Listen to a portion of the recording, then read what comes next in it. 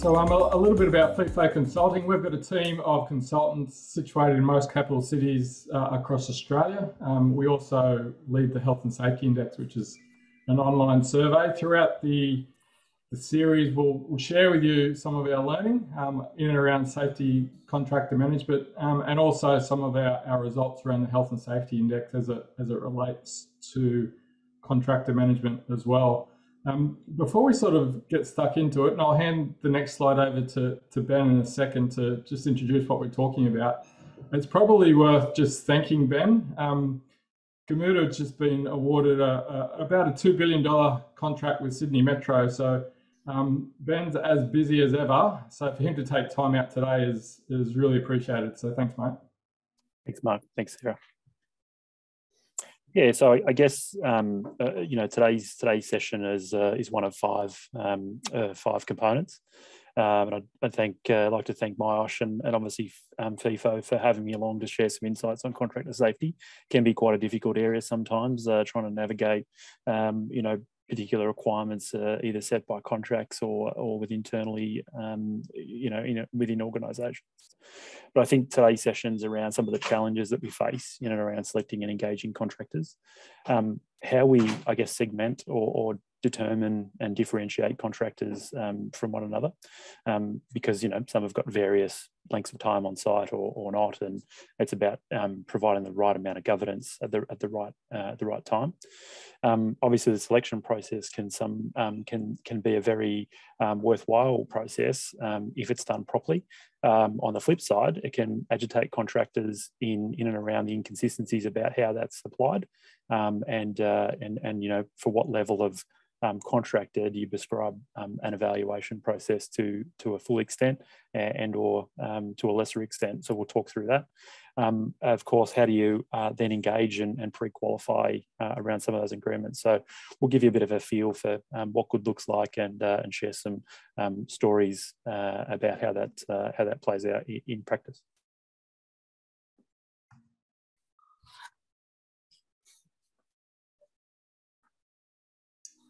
We've got a bit of a poll here. Sarah, are you able to facilitate that for us? Thank you. So the question is it a legal requirement for principal contractors to collect subcontractor worker qualifications? So for example, the construction white cards.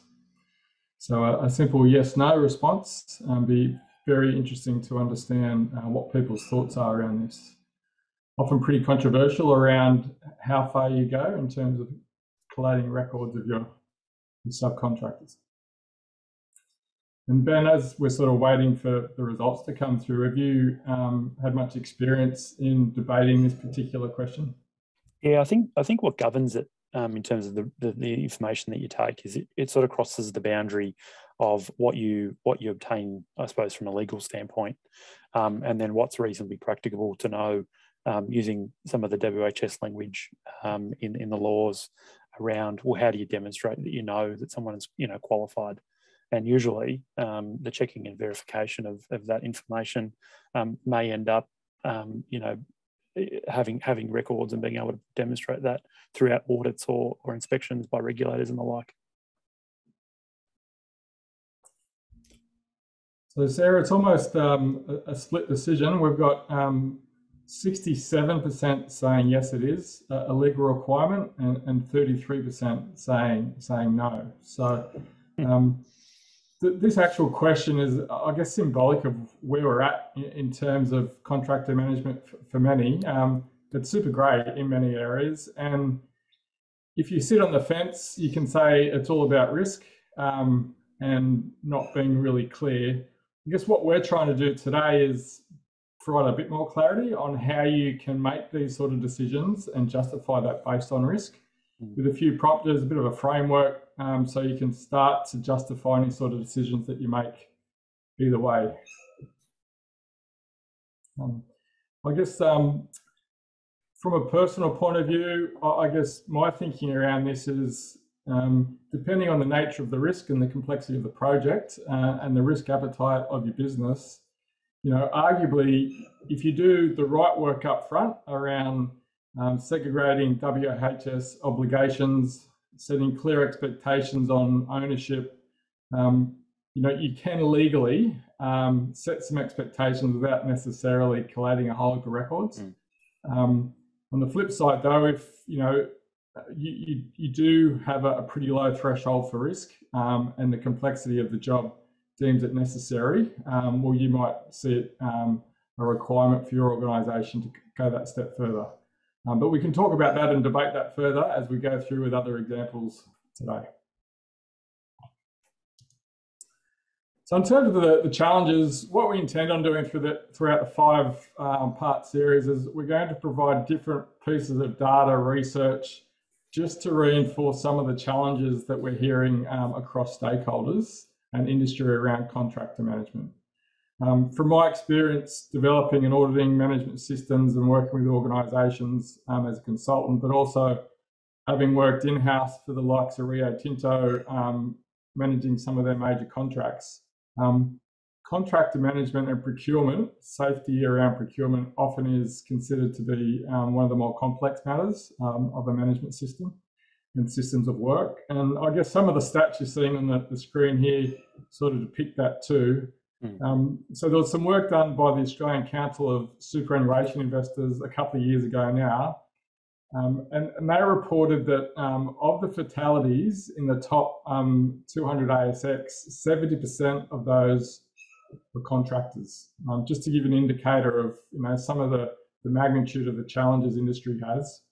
To support that, there's also an industry journal article published by Valou, authored by Valou, Ray and Decker in 2020, and it tried to depict some of the contributing factors around, why is contractor management such a challenge? And the 4 areas that they called out were variability of work. So often contractors are called in not to do the same work all the time, but it can vary from time to time, particularly given the nature of contracting is that you often call them in to do some specialist short-term activity, which isn't your core business. So it's also probably worth calling out as we talk about variability of work is that by managing contractors well, it can actually be a fantastic competitive advantage for organisations in terms of getting a good return on investment. So there's a reason why organisations contract out work, because it actually can be really beneficial despite its challenges. The second contributing factor around some of the challenges was the communication from top layers. So often with larger organisations, there's lots of layers between what happens around decision makers all the way through the organisation and then down the supply chain, particularly if contractors then subcontract out work. The message often gets diluted through to the frontline operator. Third one, the expertise of work versus safety. So, often subcontractors or contracting organisations are selected based on their technical expertise, not necessarily on their safety expertise. And often they're 2 very different things. So as we walk through some of the pre-qualification and selection discussions today, it might just be worth thinking around how your organisation selects, pre-qualifies, engages your contractors based on their safety capability and just not their work technical capability. And also monitoring that, of course. And the fourth one being time pressures and cutting corners. So we'll share some health and safety index data around this in some of the webinars to come. We're finding it's a pretty consistent message based on the data and the benchmark data that we have too, is that often contractors are called in to do short-term work at speed, and often it's a fixed dollar contract. So, it's in their best interest to zip in and zip out relatively quickly. So it's that balancing act between getting the commercial drivers right and the impact that has on behaviours as well. And Ben, I know that you've worked with a number of different tier 1 contractors. Do those sort of contributing factors resonate with your experience as well? Yeah, they do, and I think it's important. I think the next slide actually goes into a little, sheds some light on that detail, and it's really about we'll come back to that slide, but I think the next one is around types of contractors. So the fundamental idea is that you've got contractors that are there at various timeframes and for various durations, right? Some are major subcontracts, some are minor subcontracts. And I think the ability to influence organisations' outcomes, I think there lies in the type of contract that's in place and the right level, as you said, commercial drivers to get to a point of evaluation. So you think of, labour hire, you've got permanent and or short or part-time works. I think you've got consultants that play a part generally as a service, independent contractors, principal contractors themselves. What's the requirement, even from a head contract to those contractors, I think has a bearing on the type of evaluations that get done. And then you've got from my experience, the often one that gets missed. And most of the investigations, health and safety investigations that we've done and worked backward to work out whether a governance process has worked from an onboarding of contractors in the beginning, has always 9 times out of 10 revealed that down the line contractors, that is a subcontractor of perhaps companies that you might have a contract with, the information that we share with those contractors is often left. So that, and what I mean by that is, if Mark is my contractor, I provide all my information to Mark very specifically, and they understand the terms and conditions. Mark finds himself in a position where he can't deliver that work, fully complete that work himself. So then he shares that with the down the line contractor, and the same level of rigour and evaluation that I've done with Mark's organisation isn't perhaps the same due diligence that's done with down the line contractors, and that's sometimes where some of those gaps and cracks appear in this process. So from experience, that's certainly one to watch. Yeah, great. And look, Ben, what we often do with organisations when we're helping them with contractor management, and it's something that the people on the call might think about they want to do themselves, is where are you at the moment today around your current state on contractor management, and what's your desired state? Are you actually managing contractors effectively? So we provide different assurance activities to help organisations understand where they're at versus where they want to be, which is sort of depicted on the screen there around some of the outputs of the assurance activity that we typically provide. And you can see there, it sort of mirrors the 5 webinars that we're going to be going through over the next few weeks. So Ben referred to the different types of contractors, and I think as we start thinking about setting expectations around the level of involvement, how far we want to go, often it comes down to ownership and roles around who does what, and the level of control and influence you wish to provide on a particular organisation and or individuals. So often with labour hires, and this is just an example, being a labour hire company, the labour hire employee is a direct employee of yours that you're often putting onto a host employer's site. So the level of control and influence around how they go about doing their work is relatively high. I know that the host employer obviously has a pretty big role.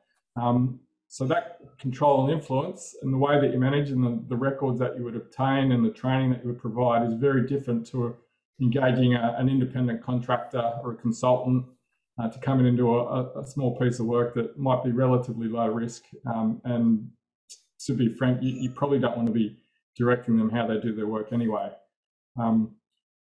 Principal contractors, and Ben, you've got a huge amount of experience here too. Often that can vary as well. So you might have an asset owner, a superannuation fund who's got some obligations still around the engagement of contractors and the facilities themselves in terms of the asset itself being safe and the work environment.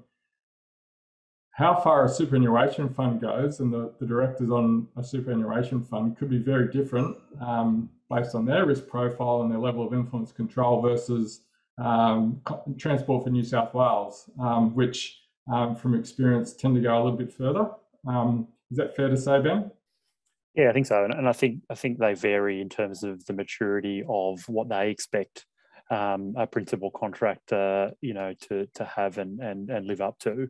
And there's probably a little bit of variation there around, the information that gets requested from the PC or principal contractors to establish that position even before you start tendering, which I think is pretty clear up front from my experience. Yeah.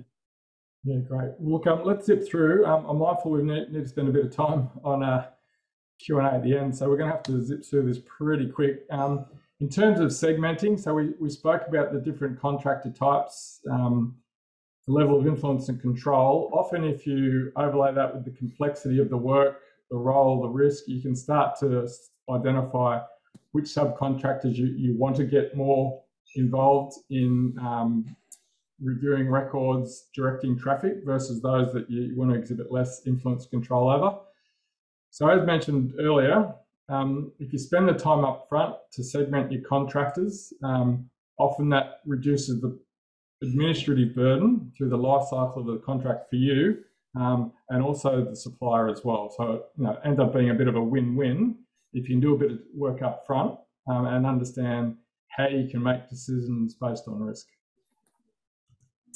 Yeah, I think, yeah, I'll probably take this one, Mark, because I think this is important, right? So when we're talking about subcontractor, this is the beginning of those evaluations. So I think, as Mark kind of pointed out, I think you've got to find the right time to conduct the evaluation. If you're talking about, multiple vendors, multiple contractors, being positioned for a tender for a package of work, I think at the beginning, it can be counterproductive to have them all go through an evaluation at the beginning, because I think you need to establish probably a couple of factors, and not just WHS, that probably gets you to a short couple of few. And that's from my experience.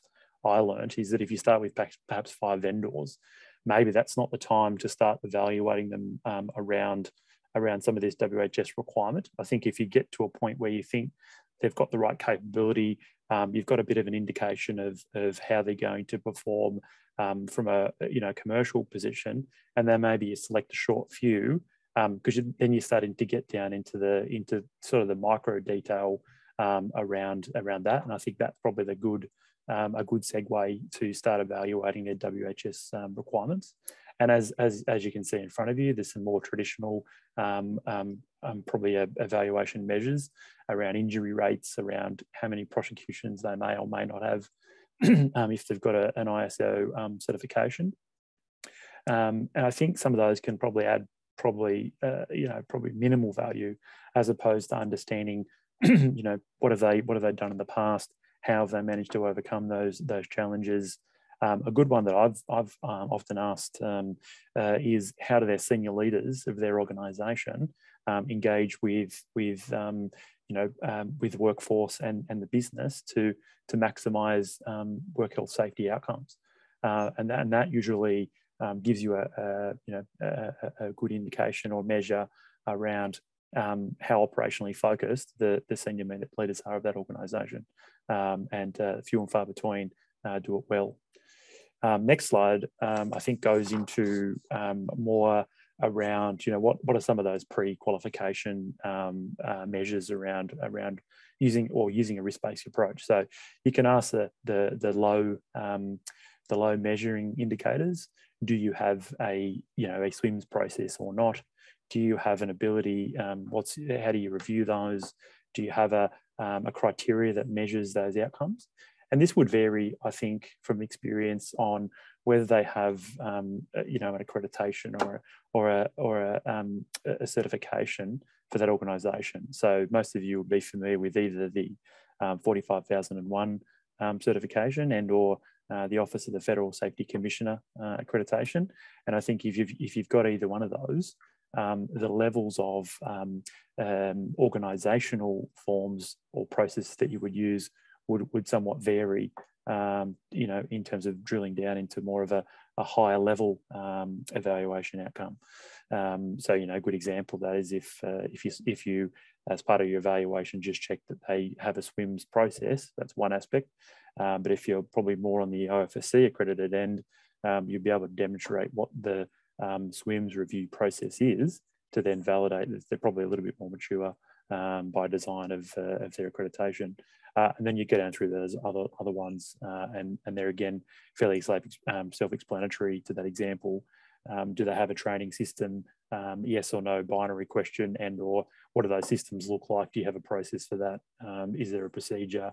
What do you benchmark against, and the like? So yeah, as Mark said before, depending on the risk appetite of that organisation and perhaps the maturity of the safety management system that gets implemented, that would vary. But I think they all lend themselves to probably a better pre-qualification outcome for contractors that you have a bit more influence over, and those that are of a little bit more longer term for that contract and scope.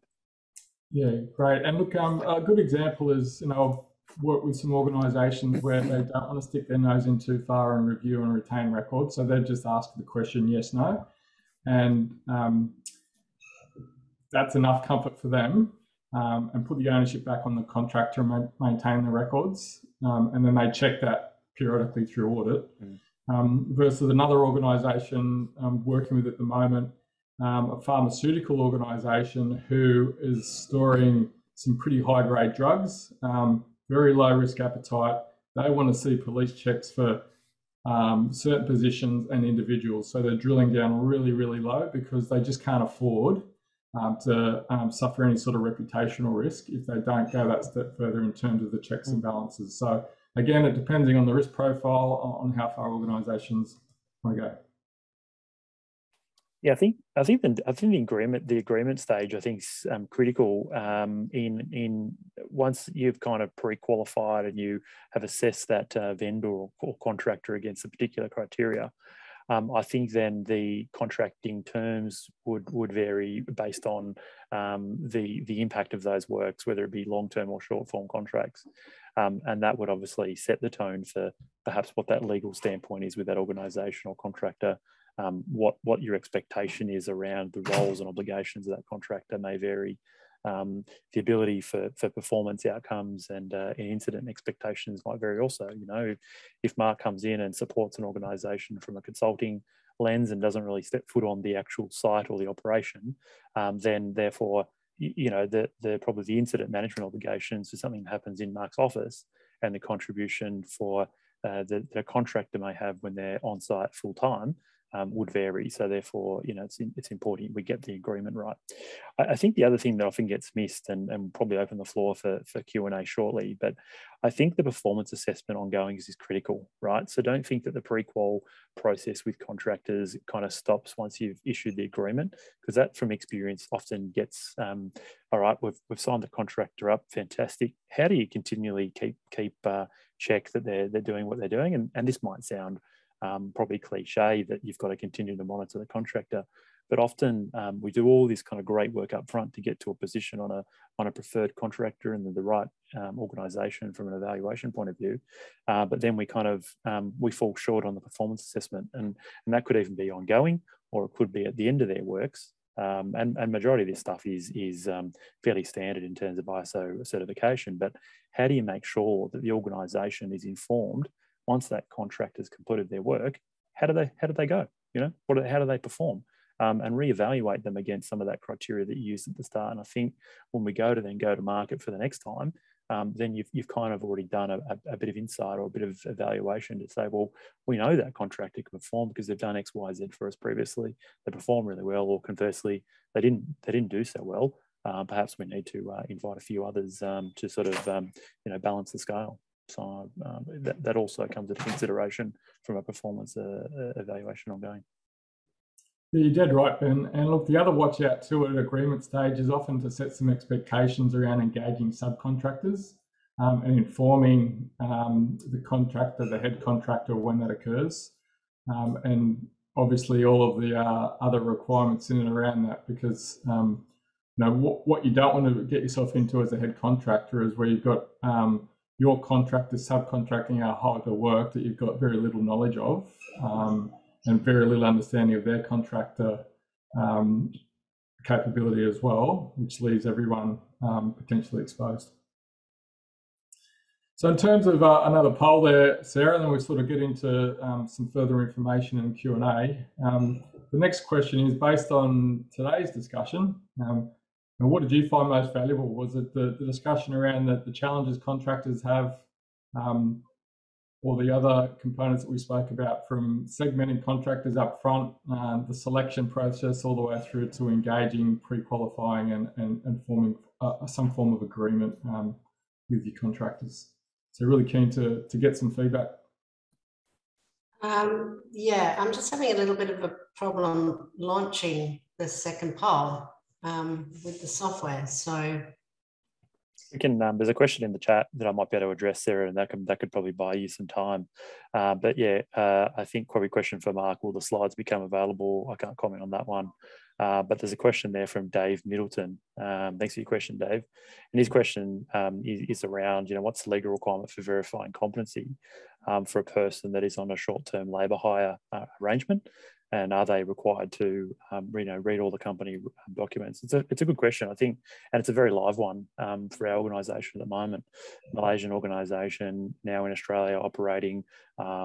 Probably have had a lot of self-perform work in the past. Now we're going to go to a more of a subcontractor and labour hire model, and I think it varies. I think if you look at a high-risk work licence, by a legal standpoint, and the poll has just been put up. Thanks, Sarah. So based on today's conversation, what was the most valuable learning? So select your most relevant dot points there. But to further address David's question, I think if you've got a high-risk work licence and the labour hire holds that licence, then it's important to be able to understand what the validity of that, of that competency is. And currently, the way that the industry does that is with a secondary or supplementary verification of competency. So the answer would probably, Dave, I think from a governance point of view, is that the labour hire might come trained and competent to do a particular work, and that might be referenced by a ticket or a license to operate if you're talking about plant. But I think the position for an organisation, if you're the principal contractor, is how do you determine currency of competency? The only way you do that is you verify it. All right. I hope that answers your question. Okay, this poll, most people have answered, so I'll share the results.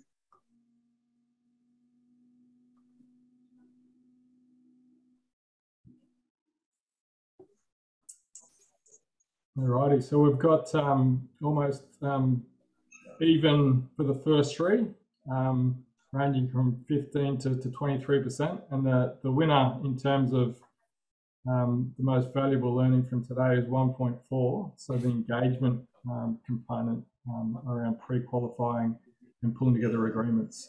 So that's great. It's great to see that people are getting something out of today's session. And I think there's another question there from Declan. I think before we wrap up, we'll acknowledge. And I think over the 5-part series, we'll probably get into a bit more detail, perhaps around how we manage the down the line contractors. And it's always a great question. And I think it's we provide so much effort and energy with the contractor that we have immediate contact with, as I was saying before. But I think it's how do we continue to make sure that those down the line contractors have the same message when we're probably a little bit more removed from that contractor. And I think it's just making sure you get resilient in making sure, and yes, it's probably a bit of duplication, but you've got to continually make sure that they're given the same information that we give the contractors that they work for. So Sarah, I know we promised a short and sharp session of 30 minutes, so time's up. There are a couple more slides with information that people can access. So when the slides do go out, and they will be made available, some additional information people can refer to the back end of these slides, and we can make that available to anyone on the call today. So happy to sort of end things there, Sarah, if you wish. Equally, if people want to hang around, happy to chat through any sort of additional questions that people might have as well. Okay, well, the chat is coming through the Q&A panel mainly, and the questions are coming through the chat panel. So try to. So in the Paul says agrees the ongoing assessment is important as some contractors become really good tenderers with their staff for this role, never really understanding what they do in practice. And Richards just wanted to confirm, yes, the slides and the recording will be sent out either later today or tomorrow via email. Stay tuned to your spam folder as well, because sometimes those emails slip into there. And lots of chat, lots of thank yous. Obviously very valuable today, guys. So there are a couple of questions in the chat if you want to answer those. Jessica asks, can a contractor provide a certificate of currency for their insurances? However, it doesn't always tell the full story of what work they are insured to perform. How do you manage this? And to what degree do you review insurance policies rather than just the certificate of currency? It's a really good question, particularly as it relates to the finer details of the policy and the value of the policy. We're doing some work recently with an organisation. One contractor had a $20 million professional indemnity insurance, public liability insurance, and the other one had $2,500. So I think what I generally do is I refer to the broker. Often these insurance policies are administered through brokers, and they can provide you a pretty quick response on the level of risk and coverage to support that based on the work that's being done. If the contractor has no WHS management system but is good value, can I make it part of my current system? Yeah, so I get asked this question a lot, particularly as it relates to swims. If I give the contractor a swim, do I take on the liability? If you take a risk-based approach, I know some organisations think it's a bigger risk by not giving them a swim, because particularly for when you're dealing with contractors of a low value, that might be, a sole trader or someone relatively small, and the value of the contract's quite small. That they think it's actually a better management of risk by giving them their safe work method statement, working under their safe work method statement, but just being quite clear on how that work is directed. So not ideal, clearly, but sometimes it's just based on risk. And if there's a commercial reality where you think they can do the job safely, and they're better off and safer with your safe work method statement, I actually see that happen quite often. I think it goes down to the evaluation. I mean, up front, you'd probably want to know how they manage their risks and what sort of risk management system they use. And at that point, it'd be very obvious that they probably don't have a position. And I would have some concern over selecting a contractor that doesn't have a risk management process in this day and age, considering the length of time that safe work method statements have been around. The other thing I'd say on that is, I think it'd be a way of a principal contractor discharging their obligations to a contractor by allowing them to work under that safe work method statement with an appropriate level of communication and consultation. I think that's more than fair and reasonable approach to managing health and safety, for sure. Are there any more questions there, Sarah? There is a question that's come up a couple of times. What is the answer to the first poll? What is the answer? Yes. The correct answer. Yeah. But there's nothing in the legislation that says you have to. Notwithstanding that, having records can help demonstrate you're discharging your obligations. You can also discharge those other ways, as was sort of mentioned throughout the webinar. If you're deeming the contract to be relatively low risk and not complex, and you're setting clear expectations up front around the contractor's role to have safe systems of work, and that you will not be verifying and retaining those records, well, then it's more than reasonable not to. Do you think that's fair, Ben? Yeah. I think a lot of the times, particularly when I've gone through previous accreditation audits, for the organisations that I've worked for, is as long as you've got a fairly valid check and verify process, and that could be that you're detailing that you've checked and verified by citing the license, and it corresponds to the person that's showing you that license, and you've got evidence around that. Whereby you don't actually take a copy of that ticket or competency, then that's okay. I think the other thing I'd say is in most instances, if you're kind of getting if you're getting the okay by the person that's presenting you those cards, do you mind if I take a copy of these or whatever, and they decline? Well, then the check and verify process is valid, and those that agree, well, that's almost permission to take them. But from a legal standpoint, as you said, there's no legal requirement to obtain those copies of those, but it does, reinforce your due diligence if you've got them on file, from experience. Yep, and if it is a low risk contract, and you're setting those expectations up front, asking the question, that binary question, do you have systems of work? And they respond with a yes. Well, for some organisations, that's enough, without necessarily having to go through and actually do the role of the subcontractor in terms of maintaining their records. Yep. Another question there from Delwyn. Swimmers are not relevant in the industry I am in. Do you view safe operating procedures and safe work procedures in the same manner for contract engagement? Absolutely, yeah. Delwyn, I'd say 100%. It's a work instruction that identifies the correct way of conducting an activity. The only difference between an SOP and a safe work method statement is it probably has the same step-by-step approach. It probably doesn't go into the determination of risk and controls. Perhaps controls it might, but it probably won't, identify risk. But I would say, yeah, absolutely, mate. It's a set of instructions. The law says you've got to be able to provide instruction, competency, training, and those documents are the key documents that provide that level of rigor.